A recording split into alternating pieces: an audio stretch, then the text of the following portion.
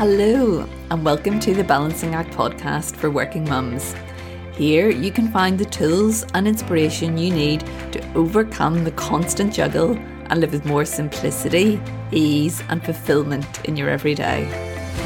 I'm your host, Debbie, a balance coach and a working mum myself, and I'm super happy to be here with you. Hello. I hope you are joining us after a fabulous weekend and are looking forward to the week ahead.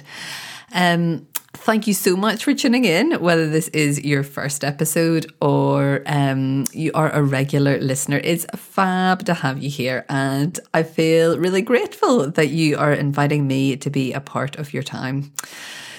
So today I am talking about another topic that was hot during the 3-day series that I ran in the Balancing Act for Working Mums Facebook group last week. And it was all about the 3 steps to creating your own unique balance. It was a great, really enjoyable lineup that I know added lots of value and build lots of awareness and understanding around some of the common misconceptions that we hold around balance. So the first day, we talked about the 10 signs that you are giving away more of your energy than you are replenishing. The second day, we busted the 3 most common myths about what is holding you back from creating the balance that you crave. And then day 3 was all around what true self-care is. And so it was fab to have a wonderful group together and to really share in lots of that. But one thing that I think everyone really resonated with it was the theme around to-do lists. And I was surprised, to be honest. I am a recovering list addict, I would say, list obsessive.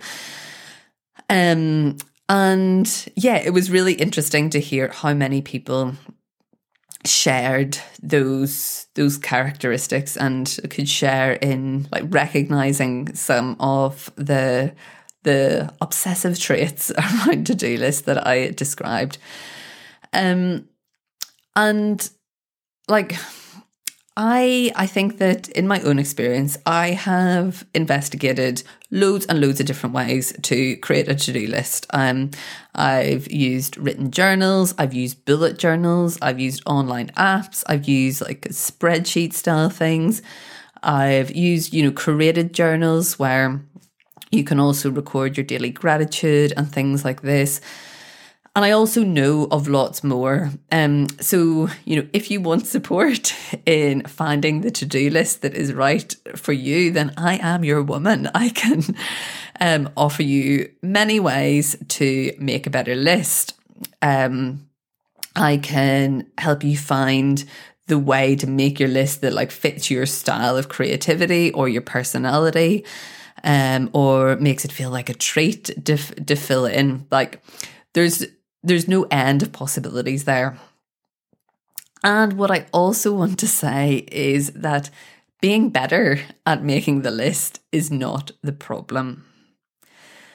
And if I were to support you in coming up with the perfect list strategy and supporting you in implementing that as well, what we would be doing there really is just putting a plaster on the cut. We're not addressing the underlying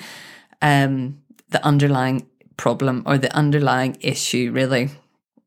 And that issue is the whole idea that we need to pack more into our day, that we need to squeeze more in. And when we're in that mindset, then the to-do list really becomes a way of controlling that. And rather than it feeling like a supportive, helpful tool that is there to, take all of this stuff out of our head and put it onto paper to free up some of that headspace, it becomes this tool to make us feel rubbish, like to beat ourselves up about, it nags at us, like it's always there and following us around. It's like, the same impulse that we get with social media. It's always there to check and to tick off, to get the hit from like ticking something off. And then if we're not meeting all of the things on the list, which, sometimes we're even making the list with the knowledge that we're never, ever, ever going to tick everything off, we then feel like somehow inadequate, like we're not good enough. We could compare ourselves to other people who seem to be so organised and get everything done.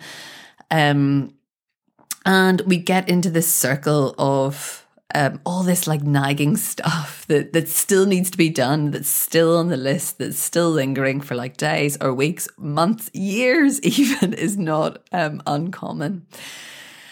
And so if this is you, I would love to offer you the opportunity to dig a little bit deeper into this.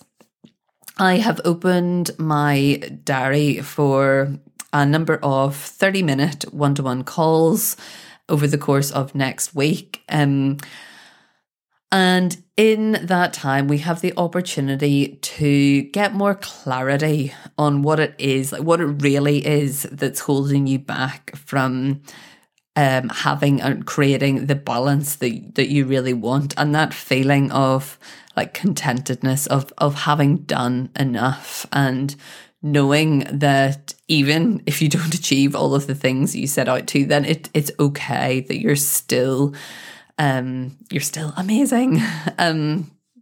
So if this feels like something that you could do with some support with, please do book in, and it'd be great to chat further and to see, to get that clarity for you and see how we can take it from there. So with that, enjoy the rest of your week. Happy Monday. And maybe I shall speak to you in person next week. All right. Bye for now.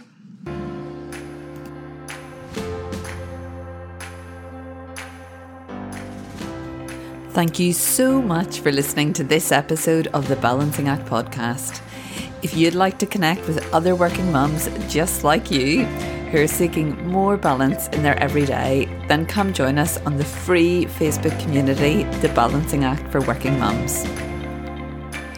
If you've loved what you've heard, I would be incredibly grateful if you could rate and review the podcast on your favourite platform, so that we can spread the word to all the working mums out there looking for more balance. Until then, I'll look forward to speaking to you in the next episode. Bye for now.